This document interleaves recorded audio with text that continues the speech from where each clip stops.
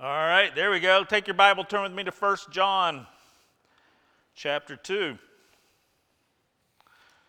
1 John chapter 2. This morning we're going to look at verses 1 through 6 of John's epistle. I want to invite you to stand to your feet as we read this passage together. 1 John, chapter 2, verses 1 through 6. My little children, I am writing these things to you so that you may not sin. But if anyone does sin, we have an advocate with the Father, Jesus Christ the righteous. He is the propitiation for our sins, and not only for ours, but also for the sins of the whole world. And by this we know that we have come to know him, if we keep his commandments. Whoever says, I know him, but does not keep his commandments is a liar, and the truth is not in him. But whoever keeps his word, in him truly the love of God is perfected. By this we may know that we are in him. Whoever says he abides in him ought to walk in the same way which he walked. Let's pray together. Father, we thank you for your word. We thank you, Father, for this ancient text that has such relevant meaning. Father, these words are words meant to examine us. Father, to inspect us, to shine a light on our hearts. And I pray, Father, that we would be open to that Father, we would allow the Spirit to convict as well as to convince us of Christ, of all that he has done, and of our eternal salvation. Father, we thank you for the privilege of gathering together. We thank you for the privilege and the openness and the freedom we have to simply to open up the Word of God and to proclaim it with freedom, without fear. I pray, Father, that our freedom would not result in a sense of familiarity to the point that we just kind of brush over things that we've heard too often without allowing them to sink in and touch our hearts. So I pray, Father, give us ears to hear a fresh new word from an old text. We pray it in Jesus' name. Amen.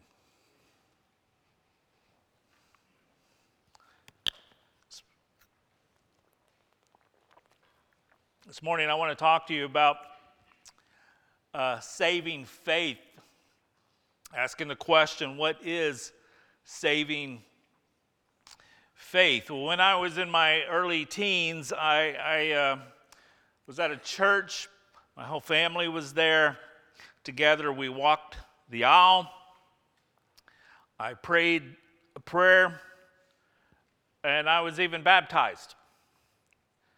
There was just one problem with all of that, and that's that I did not know Jesus. It seems that for many people, saving faith consists of something similar, of basically saying a prayer, of believing some information, of simply making a decision to try to avoid the consequences of hell. But when you examine the lives of these supposed converts, you see no affection for Christ. You see no inner real-life transformation. The late D. James Kennedy said, quote, the vast majority of people who are members of churches in America today are not Christians. And I say that without the slightest fear of contradiction. I base it on empirical evidence of 24 years of examining thousands of people. Before that, A.W. Tozer said it like this: it is my opinion that tens of thousands, if not millions, have been brought into some kind of religious experience by accepting Christ, and yet they have not been saved. I was one of those numbers. In fact, it's really nothing that is new. It's something that has been in existence all the way into the times of the New Testament. The New Testament gives us many examples of false converts. Jesus himself talked about the wheat and the tares. They grow up in the same field together. Now, a tare looked exactly like wheat. By the eye test, you could not tell them apart. And so the difference would come down to basically the issue of fruit. True wheat produced grain, and the false looked like wheat, but it was just simply a big, giant weed. No fruit. Along the same lines, Jesus spoke of the wheat and the chaff, where the wheat was harvested, was taken to a place called the threshing floor. It was either hit with a stick that was called a winnowing fork, or it was trampled by a heavy sled pulled by an ox. And the idea was to separate the wheat from the chaff, and then the wind would come and the wheat would, because it was heavier than the chaff, would settle at the bottom of the threshing floor, and the chaff would simply blow away. Jesus said concerning that illustration in Matthew 3:12, his winnowing fork is in his hand, and he will clear his threshing floor, gathering his wheat into the barn and burning up the chaff with unquenchable fire. Jesus also gave a parable about the sheep and the goats. The difference was seen in the heart between the two. The sheep were those who loved Jesus and proved it by loving the least of these. And so 3 different times in 3 different illustrations, Jesus himself talked about those who appeared to be truly converted, but in fact were not. You continue through the story of the New Testament, and you get to the book of Acts, and then you find the story of Simon the sorcerer in Acts chapter 8.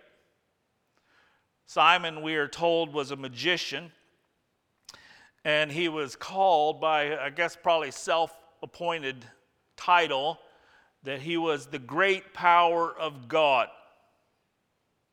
But we are told that he heard Philip preach the gospel, and verse 13 says, and I quote, this is Acts 13 and verse 8, Simon believed and was baptized.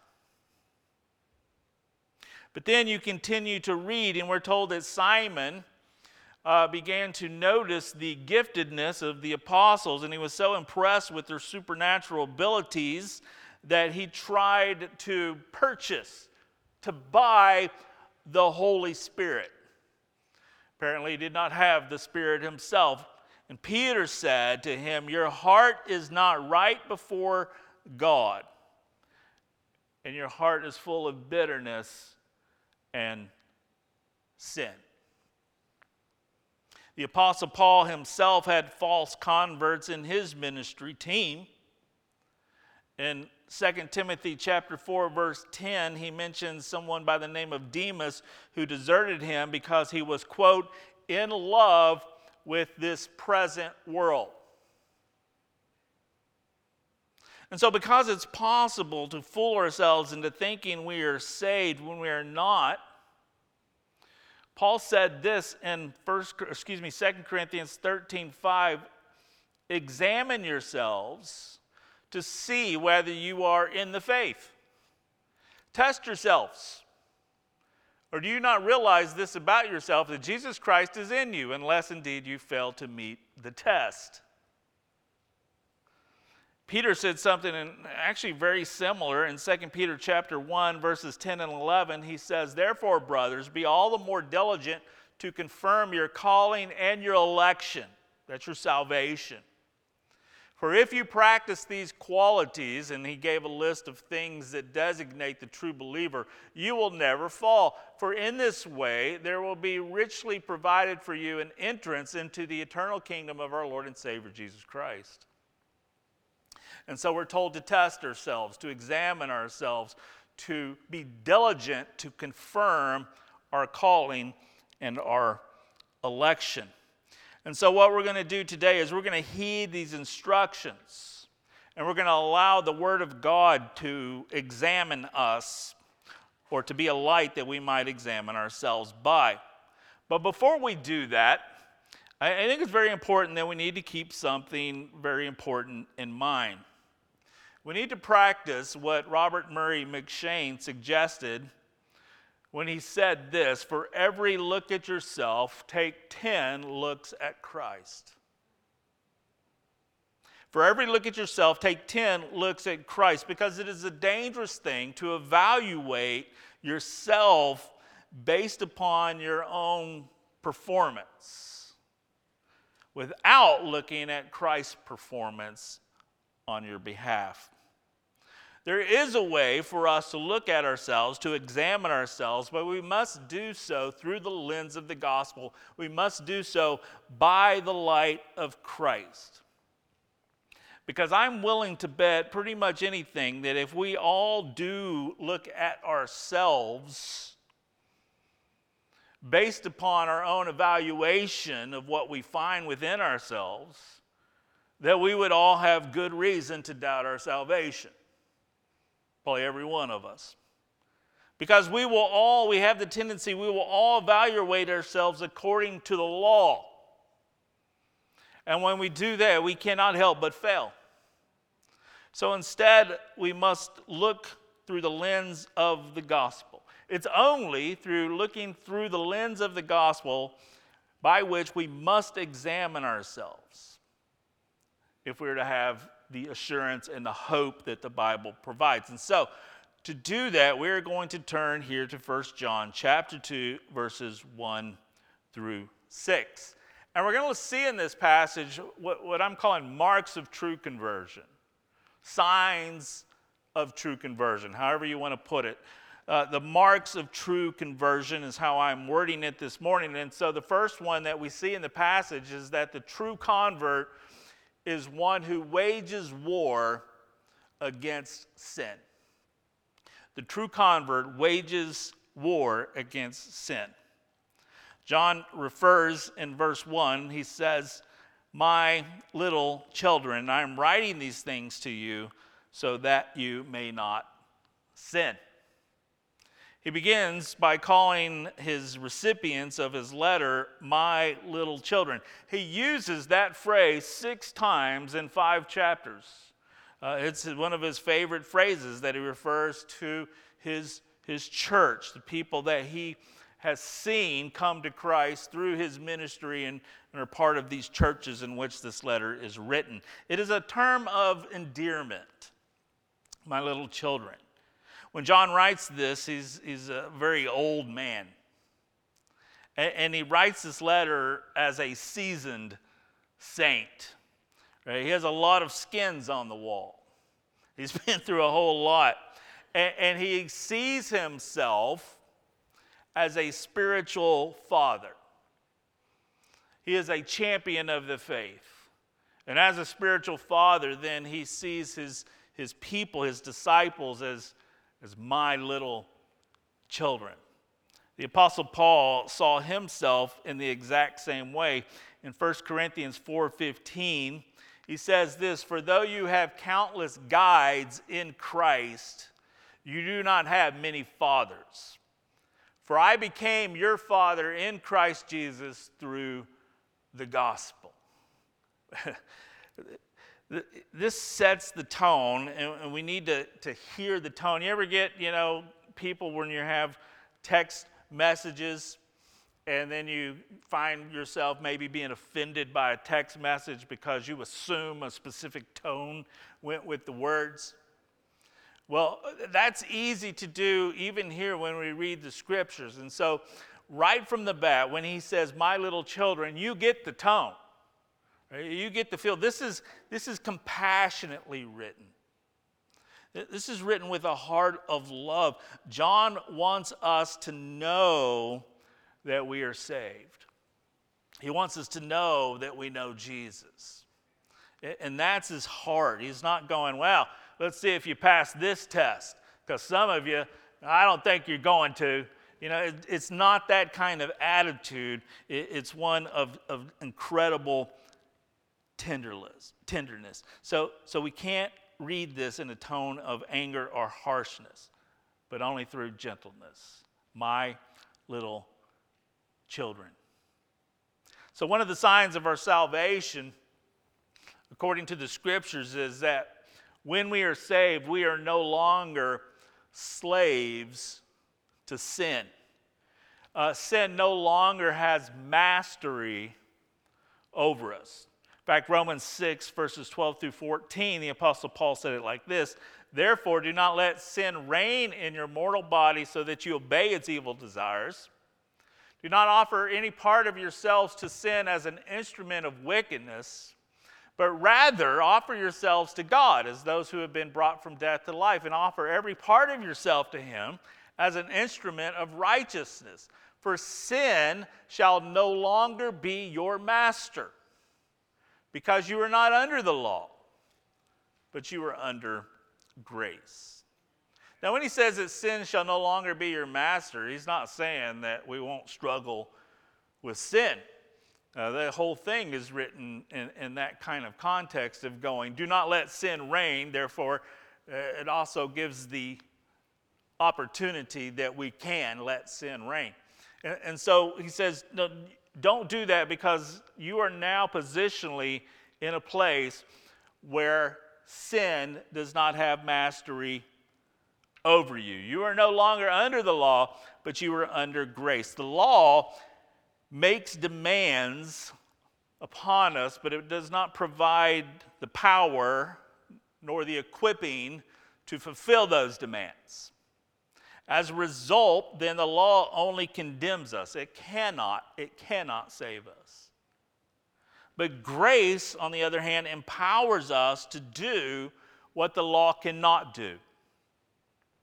And that is why we must examine ourselves in the light of grace, because if we don't, we have the tendency to gravitate towards the law, and the law always condemns us. And so when we're examining ourselves and we got the law in place, then we feel, even from ourselves, self-condemnation. And so while we will never be sinless in this life, the promise of the gospel is that we can sin less. God has given us everything we need to battle against sin, everything. Because the true believer has the Holy Spirit dwelling within, we can never, ever be comfortable again with our sin. Sin's not quite as fun as it used to be, because the Spirit convicts us. That's one of the things about being a Christian, is you used to be able to sin, and maybe you felt guilty about it, especially if you got caught. But as a believer in Christ, when you sin, the Holy Spirit is like, you know that was wrong, right? The Spirit convicts us, and that's a good thing. That's a good thing. It's a bad thing if you don't have any conviction. So John, like a good father, he sees sin as that which is harmful to the children of God. And because he loves them, he seeks the best for them, right? Just like you do if you're a parent for your own children. You want the best for them. You want to warn them against things that will harm them. There's no father worth his salt that lets his children play out in the middle of a busy street, right? And what spiritual father would be worth his salt if he is allowing us to play in the viper's den with sin? And so, of course, John, as a loving father, is going to deal with the sins or the potential sins of his people, of his children. Right? We may be a Christian, but to be a Christian is to be at war. We are at war. The moment you accept Christ, you enter into a war. You're at war with the world. You're at war with the devil, who is out to destroy your faith. And you're at war within yourself, with our flesh, with what the Bible calls our old man. And because sin is so deadly to our souls, we're not told to simply kind of shrug it off or try to do better. We're told to deal with sin severely. In fact, we're told to kill it. To kill it. Romans 8:13 says it like this: "For if you live according to the flesh, you will die. But if by the Spirit you put to death the deeds of the body, you will live." And then Paul in Colossians 3:5, put to death, therefore, what is earthly in you, sexual immorality, impurity, passion, evil desire, covetousness, which is idolatry. So we're not to manage our sin. We are to kill it. Right? It's a call to put sin to death, which is a call to not take it lightly. To not say, well, at least I'm not doing that. At least I'm not as bad as old so-and-so. We must see sin for what it is, and sin is out to kill us. It is our mortal enemy, the enemy of your soul. The flesh, or the old man, is the enemy of God. Our old self. That's the self that we have crucified with Christ. And therefore, any remnant of that just kinds to be like a zombie in our lives and rise back to life, we must put to death. We must kill it. We must mortify our sin. We're to give our sin no quarter. We're to give our sin no mercy. We do not treat our sin with sympathy. Right? We don't make excuses for it. Right? We don't give our old self compassion. No, we're to kill it dead. To kill it because it aims to kill us. We are at war. Somebody's going to win that war. Who is it going to be? Are you going to allow your sin to kill you, or are you going to kill it first? We have to show it no mercy. If you show it mercy, it will rise up and it will kill you. It will never show you mercy. That's our sin nature. And so we must fight against it. The gospel tells us that when we are saved, that we have died with Christ. So positionally speaking, our old sin nature is dead. And yet it still haunts us. It still haunts us. So we don't wage war on our sin in order to make ourselves right with God. We wage war against our sin because Christ has done everything to empower us to be victorious over it. And so we want to honor him. Which brings me to the second mark of a genuine salvation, which is taking our sin to Christ. Take it to Christ. Notice what he says in verse 2. If anyone does sin, we have an advocate with the Father, Jesus Christ the righteous. He is the propitiation for our sins, and not only for ours, but also for the sins of the whole world. Now, the grammar here in the Greek is very kind of interesting because it says this. If you were to read it as it was written in the Greek text, it could literally be rendered, if anyone sins, and you're going to. If anyone sins, you better believe it, it's coming.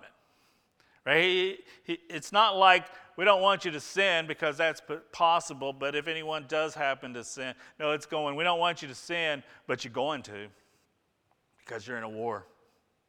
Now, one of the ironies, of spiritual growth, I think is that the more we mature in our faith, the more we mature, the greater realization we have of our darkness. The more we see our sin. Right? That's what walking in the light does. Right? When you walk in the light, the closer you get to the light, the more we see our own darkness. Right? Within ourselves. And so when we grow in our maturity, right, we have a more sensitive awareness to our own brokenness. We become much more sensitive to our sin. John Owen said it is like a man with a numb leg. John Owen was a great Puritan thinker. Man, he was rich in what he said. He said, it's like a man with a numb leg when he receives cuts and wounds on that numb leg. He doesn't feel anything. Therefore, he doesn't even notice. Within one day, his leg is healed and the numbness is gone. And now all of a sudden he feels everything, and now, because his leg has been numb for so long, everything that he feels with even greater intensity than he would have if his leg had never been numb before. And he says that's what happens in the Christian soul. Before Christ saved us, we were numb. In fact, we're dead in our trespasses and sins. But we were numb to sin, and therefore we were numb to the effects of sin. We hardly even noticed it. But now that we have been healed by Christ, we feel our sin with much more sensitivity and awareness. One of the reasons we struggle, I think, with doubts about our salvation is because we are more acutely aware of our sin. That's what we find in Romans 7 when Paul's going, why do I keep doing the things that I don't want to do? And why don't I do the things I know that I should? How wretched man that I am. That's Paul with a sensitivity to his sins. Right? One of the reasons we struggle is because we have that. That's a good thing. But that sensitivity and that awareness of our sin does not drive us to self-despair. It drives us to Christ. We take our sin to Christ. And look what happens. 2 Corinthians 5:17 says, "Therefore, if anyone is in Christ, he is a new creation. The old has passed away. Behold, the new has come." We're new people. We take our sin to Christ, and when we do, we recognize that he has dealt with it. And we are these whole new creations. Now, you may be a little curious about the picture I've chosen all the way through this. You know, you're going to get about 4 or 5 of these pictures of this ship. Basically, it's a picture that I found. And as soon as I saw it, I thought, oh, man, that's gold. That's gold. What an illustration, because what it is an old shipwreck off the coast of Melbourne, Australia. And this ship has been obviously abandoned for years. It's a bucket of rust, but it has become the home of a small forest that's teeming with life. And so I was like, oh, what an incredible picture. Man, what a great analogy of who we are in Christ as followers of Jesus. Because we still have the old nature, right, that was crucified with Christ. We still have that old nature that we're battling against, right, that rusty, dead shipwreck of a life that used to be us. But now we have a new life in Christ. We are a new creation. And so we have this life growing within this old deadness that we used to be. That's us. That's us. That's what we look like. And one of these days, the ship will be completely eradicated. And all that will be left is the life. But I think one of the things that we have the tendency to do when we examine ourselves is we look at ourselves and that's what we see, but we have the tendency to zoom in on the ship. We have the tendency to not see the life, to not see the newness, but to focus in on the oldness, that which is dead. And therefore we're discouraged because we continually focus on the wrong thing. Right? That's the illustration that I see when I look at that ship. John uses a different one altogether. He wants us to imagine a courtroom. Is his illustration. He says, imagine you're in a courtroom. Our sin, guilt has brought us before the supreme tribunal of God, and we must all appear before his judgment seat. and we stand there before God, our judge, and we have no excuse, and we stand there condemned before a holy God, and then an advocate comes up and stands beside us. The Greek word for advocate here is the word parakletos. It means one who comes alongside. Isn't that awesome? One who comes alongside. We're standing there and we have an advocate who comes and stands beside us. Elsewhere, John uses that same word to describe the Holy Spirit. The Holy Spirit is the one who comes up alongside of us. He is our divine comforter.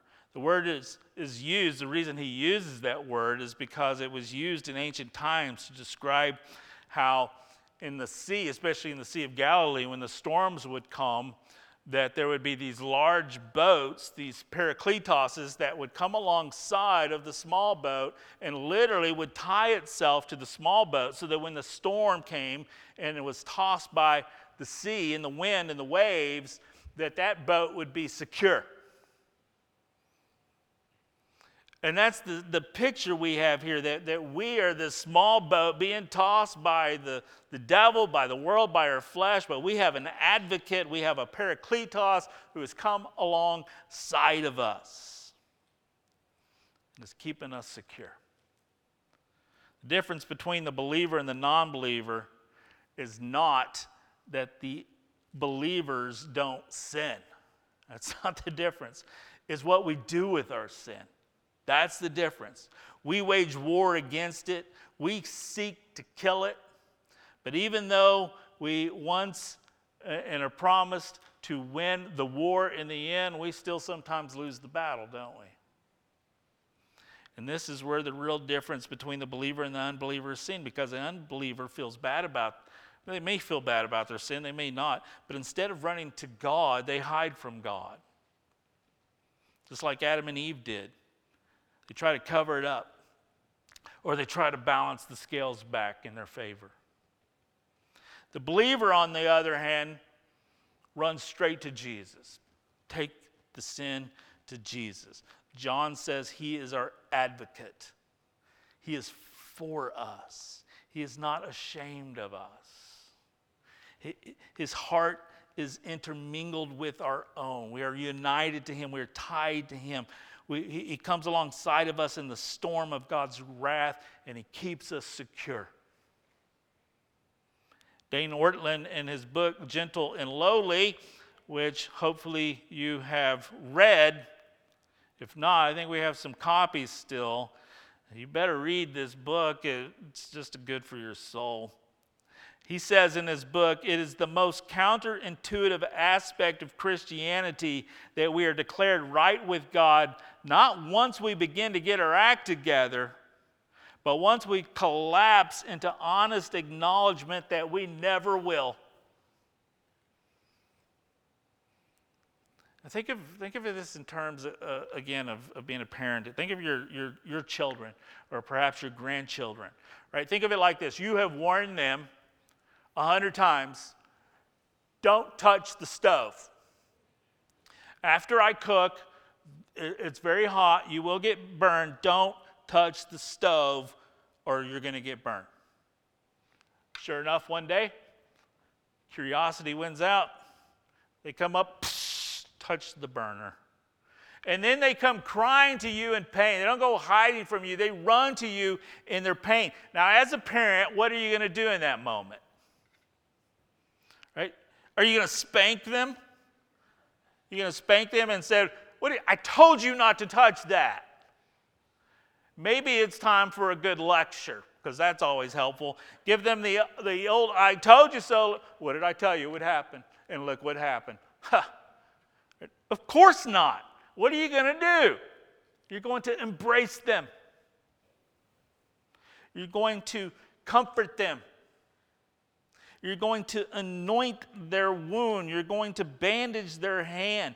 And that's what God does to his children and with his children when we come running to him. He doesn't go, man, I gave you my word. I've given you all of this stuff. You obviously didn't obey it, so you get what you get. course not. He is our Father. And when we come to him, even when we have disobeyed him and we suffer because of that, he still loves us and he comforts us. John calls Jesus, he calls him the righteousness. You see that in the passage? Jesus Christ, our righteousness, the righteousness. He's reminding us that we are not saved according to our own righteousness, right? But the righteousness that has been imputed unto us through Christ, that his perfect record is credited to us. Jesus is our righteousness. Notice the second word he uses. He says that Jesus is our righteousness. He's also our propitiation. Now, it may be a new word to you. It's a theological word. You need to be familiar with this word. It's an important word. It basically means this, that Jesus atoned for our sins by appeasing the wrath of God towards us. Really unpopular today in a lot of theological circles, right? I don't understand why that's unappealing to people, because they don't want God to ever be able to be mad. I'm glad God gets mad at sin. How could you look at this world? How could God look at this world and see the injustice and see some of the evil and go, well, thank God he gets mad. Thank God God gets mad, right? What that says, though, is that in Jesus Christ, I said this before, it's so important for us to know, is that in Jesus Christ, God is not mad at you. He's not mad at you. John says Jesus is our propitiation. He doesn't just say that he provided it. He said that he is that. He bore the wrath of God himself in our place. I think a great visual for this is the time that Jesus calmed the storm. I love that story. Jesus calms the storm. Remember the disciples, they're out in the middle of the Sea of Galilee. The storm hits them with full force. Man, these are experienced fishermen, and yet they're terrified for their lives. Jesus is woken from his nap. He stands up, and what does he say? Peace, be still. And poof, everything goes calm. Everything goes calm. That's propitiation, right? God's anger is made calm towards us. We go from the storm to the peaceful sea. Everything changes in Christ. So while every inclination within us tells us that God is mad at us because we have sinned, and we desire to, in our heart of hearts, we just kind of want to run, right? We think to ourselves, man, right now I just want to stay clear. I'm going to stay clear from God. I'm going to get as far away from him as I can, right? I'm going to stop going to church for a long time. I'm going to, it's going to probably affect my prayer life, but I don't, everything's bad between me and God. That's the sinful nature. That's Satan talking to you, because the gospel says, no, kill that inclination and make a beeline to your merciful Father, who wants to embrace you, who wants to be your advocate, the one who is your propitiation. Run to Christ. Run to Christ. We're also told, he says, that this is not only true for our sin, he says, but it's true for the sins of the whole world. Isn't that good news? It's not just for us, it's for everybody. I think when we hear that kind of thing, when it says, well, and this is true not only for you, but for the whole world, that's the call that we have to share that good news. But I think sometimes when we hear that whole world kind of language, we get lost in that because we don't see ourselves as world changers, right? We support the world changers, but we're not one. But what would happen if we heard this not as the whole world, but if we heard it as your whole world? Your whole world. Your circle of influence. right? Your family, your friends, your coworkers, your neighbors.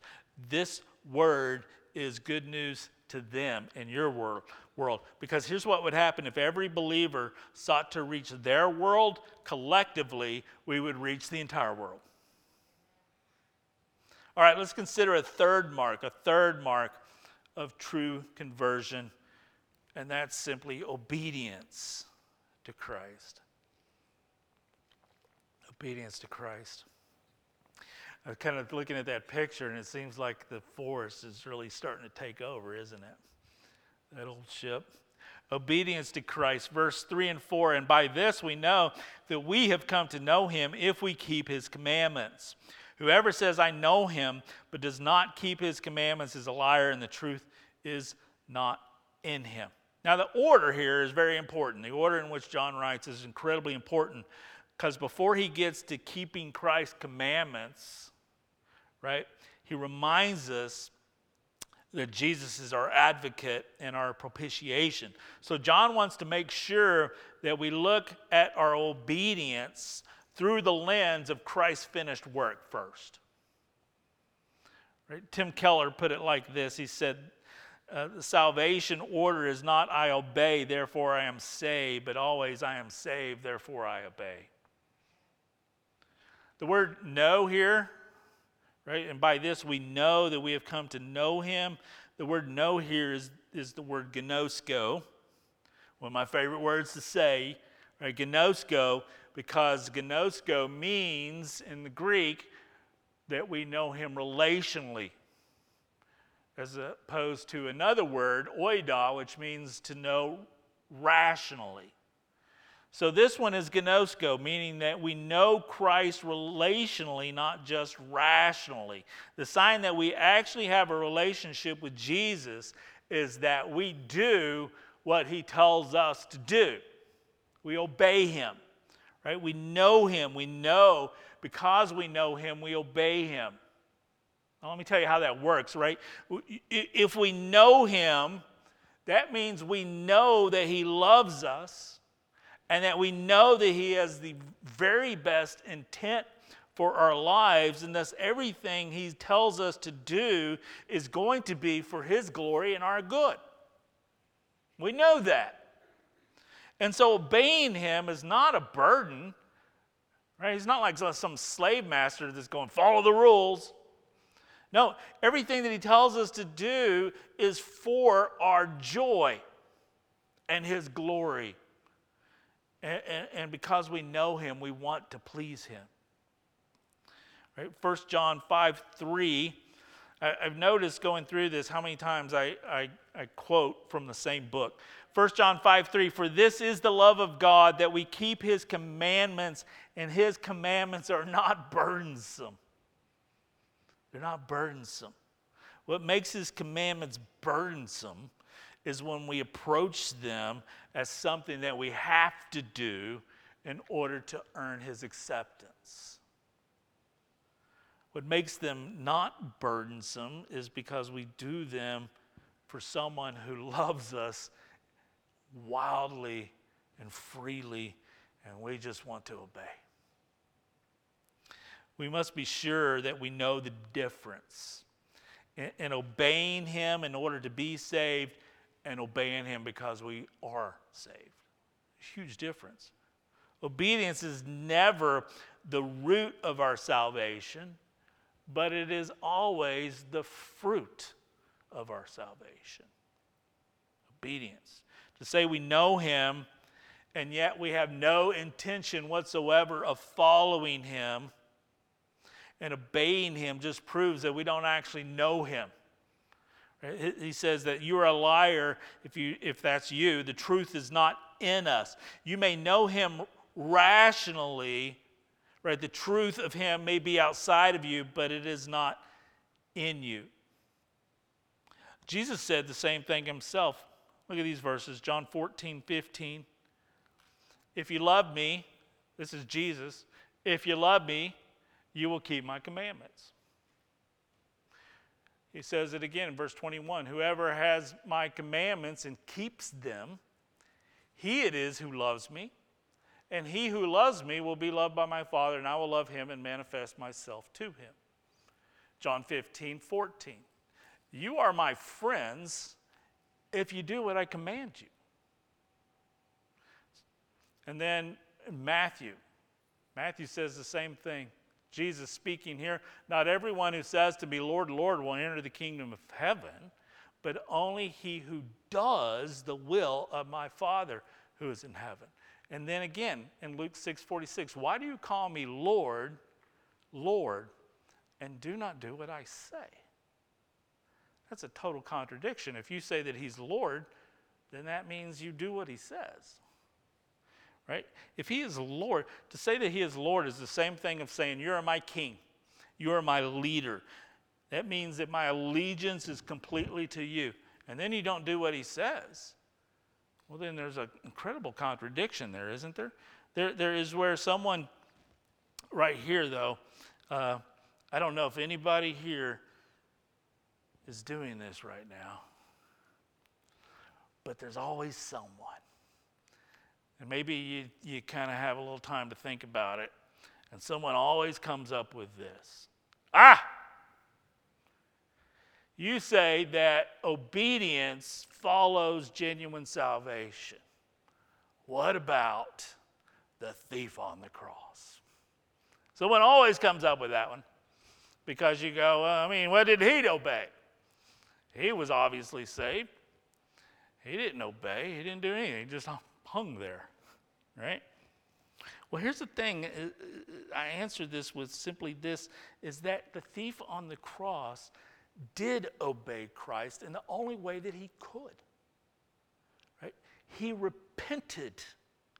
He repented. At one point, we read in the Gospels that he scoffed Jesus right along with that other thief. They were both talking trash to Jesus, both of them. At some point, listening to what Jesus said, watching him die, seeing Jesus die with nothing but love, even for his enemies, he changed his mind, which is what the word repentance means. He changed. He said, when you come into your kingdom, remember me, right? Well, if he said, when you come into your kingdom, what is he admitting? You're the king. You must be the king. The guy in the middle cross is the king, right? What an incredible revelation that would be. So obviously this guy made a total 180, and he repented. So the thief on the cross is not an exception to the rule. Matt Carter is a pastor of a church in Austin Stone Community Church, and I read this thing that he does, and it was kind of, I don't know, it's kind of just shocking for a minute, because he applies the same truth when he hires staff people to the church. He said this: when I am participating in an interview with someone we're thinking about adding to our church staff, I let others ask the detailed questions, and I ask only one question of the candidate, one question. I ask him or her, quote, when was the last time the thought of the gospel made you weep? If the person we're interviewing can't answer the question, I simply won't hire him or her. Why? Because I've realized there is a direct connection between a person's love for Jesus and that person's obedience to him. It's the same thing Jesus said. When we're saved, the Bible says that we are given a new heart, right? We're given a brand new heart, a heart of flesh. The sign of that new heart is that we have affection and love for Jesus. We have new affections for him. We treasure him. We desire him. We long to please him. True conversion changes our want-tos. Right? Now we want to obey the Lord. It's no longer a have to. Have to is law. Want to is gospel. He says that the person who is truly converted will keep my commandments. I read the other day something fascinating that in 1 John, there are somewhere around 2,500 words that make up the letter. And yet, there is only 300, around 300, a little over 300 actual vocabulary words, which means that he keeps saying the same thing over and over and over again. And so you see a lot of these vocabulary words repeated. He has his favorites. And one of those words is the word keep. Keep. He says it over and over and over again. The word keep, which John uses here in the Greek, it means to keep a close watch on. It means that it's like this priceless treasure, or maybe a piece of art that is something that you heavily guard, that you keep from allowing thieves to steal it from you because it's so precious. And so he says, those who keep my commandments is to hold the commandments of Jesus as precious, as valuable, as exquisite. Something that you must guard.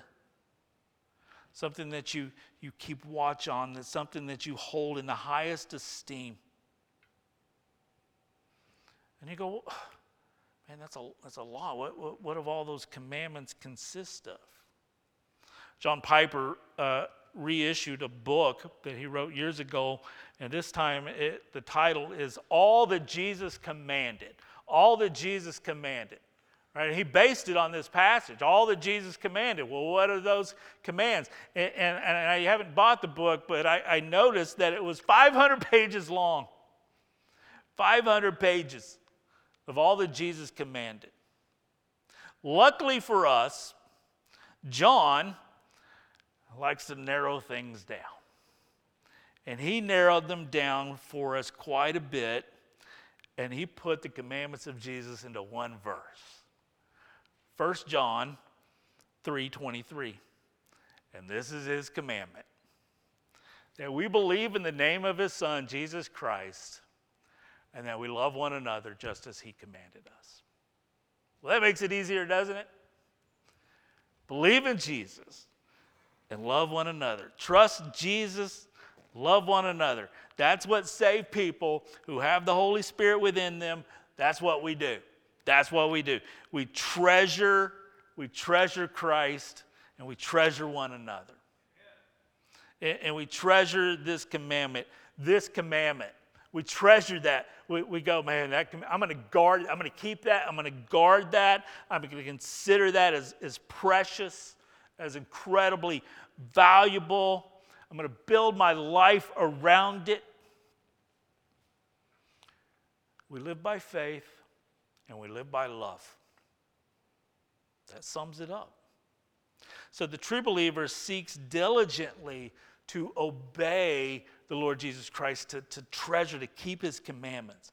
Let's consider just one more mark, at least for this week.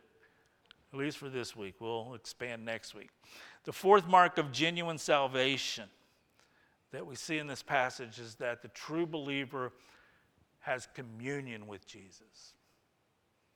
We have communion with Christ. Look at verse 5 and 6. But whoever keeps his word, there's our word again, keeps his word, in him truly the love of God is perfected. By this we know that we are in him. Whoever says he abides in him ought to walk in the same way in which he walked. So Jesus uses the word keep. There it is again, right? It's one of his, John, excuse me.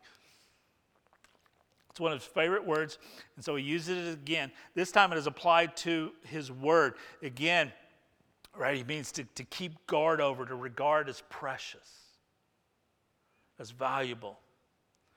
And the believer in Christ loves the word of God, treasures the word.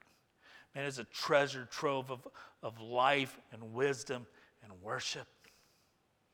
It tells us all about our Jesus. It tells us about the one who's the lover of our souls. Right? It is God's love letter to us. Deb and I, we dated back in high school. And, man, we wrote each other these gooey love letters. They were so embarrassing, right? These gooey love letters back in the day. And I had a box at home. It was this old wooden box, and I put them in there, and then I would take it and shove the box up in the top of my closet. And it's because those love letters, man, I treasured them, right? And I guarded them both. I treasured them, I guarded them. Well, and that's what the believer does with the Word of God. Right? We go, oh my God, this is God's word to me concerning his love. Psalm 119:11 says, I've hidden your word in my heart that I might not sin against you. The lover of Jesus doesn't treat his word like it's a textbook, right? But it's a love letter, and you read it over and over and over. Can't get enough. When we keep his word, notice what he says. John says, when you keep his word, when you guard it, when you treasure it, the love of Christ, the love of God is perfected in us. The aim of keeping his word is to have the love of God perfected in you. It's not to, become a scholar per se. It's to be loved deeply and to love Christ deeply as well. John is not saying that God's love is not perfect and needs to be perfected. It's not what he's saying. He's saying that our experience of his love is not perfect and needs to be perfected in us, right? And that happens when we allow the word to abide in us. To abide in us. That's the word he uses. Abide means to commune, right? To be attached to, like a vine on a branch. Abiding allows the life of Jesus to be poured into us. John chapter 15. There's things that are so similar to his gospel. And I know this is hard to read. Let me read it to you. I am the vine, you are the branches. Jesus talking. Whoever abides in me and I in him, it is he that bears much fruit, for apart from me he can do nothing. If anyone does not abide in me, he's thrown away like a branch and withers. And the branches are gathered, thrown into the fire and burned. If you abide in me and my word abides in you, ask whatever you wish and it will be done for you. By this my Father is glorified, that you bear much fruit and show and prove that you are my disciples. As the Father has loved me, so I have loved you. Abide in my love. If you keep my commandments, you will abide in my love, just as if I kept the Father's commandments and abide in his love. These things I have spoken to you, so that your joy, my joy may be in you, and that your joy may be full. So the true follower of Jesus has this ongoing relationship with Jesus, where we're allowing his word to get inside of us, and we are conversing with him in prayer and in the word. Includes abide. That's what it means to abide in his love. And when we abide in his love, we become fruitful and we are filled with joy. That's how it works. John in his letter says it like this, that when we walk with him, we begin to walk like him. And he says, whoever abides in him ought to walk in the same way which he walked. And the key there is not that we go, okay, all right, I'm going to read the Gospels, I'm going to see the way Jesus lived, and then I'm going to, ask the question, what would Jesus do? And then I am going to do that.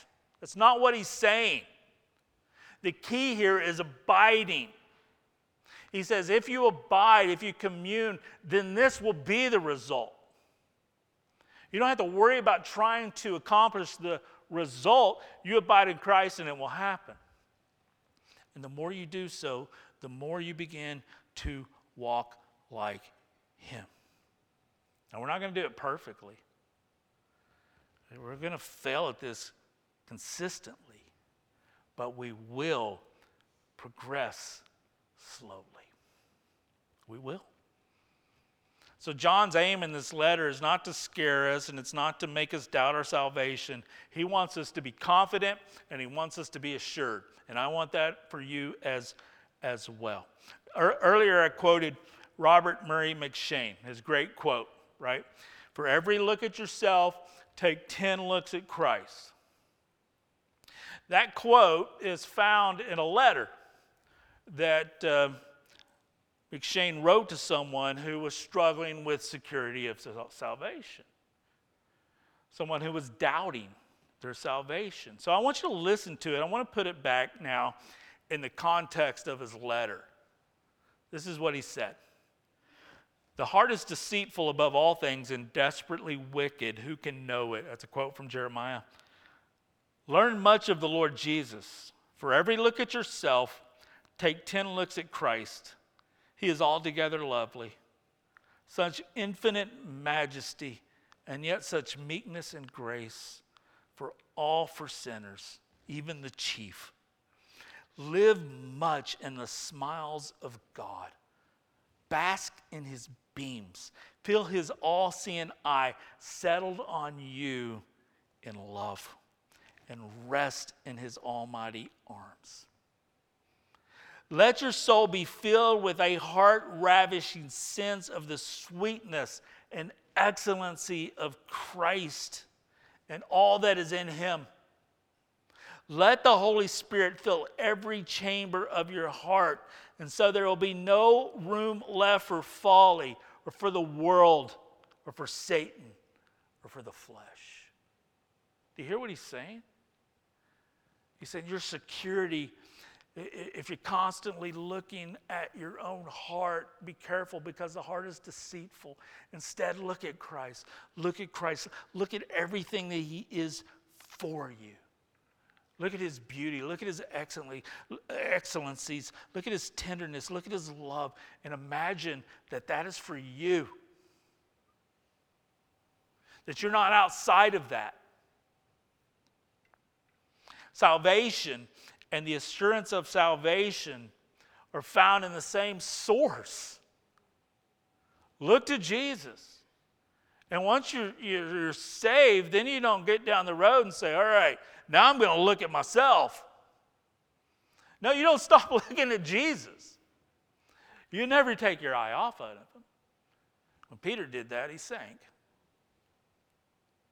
And so I close with the words of this great hymn,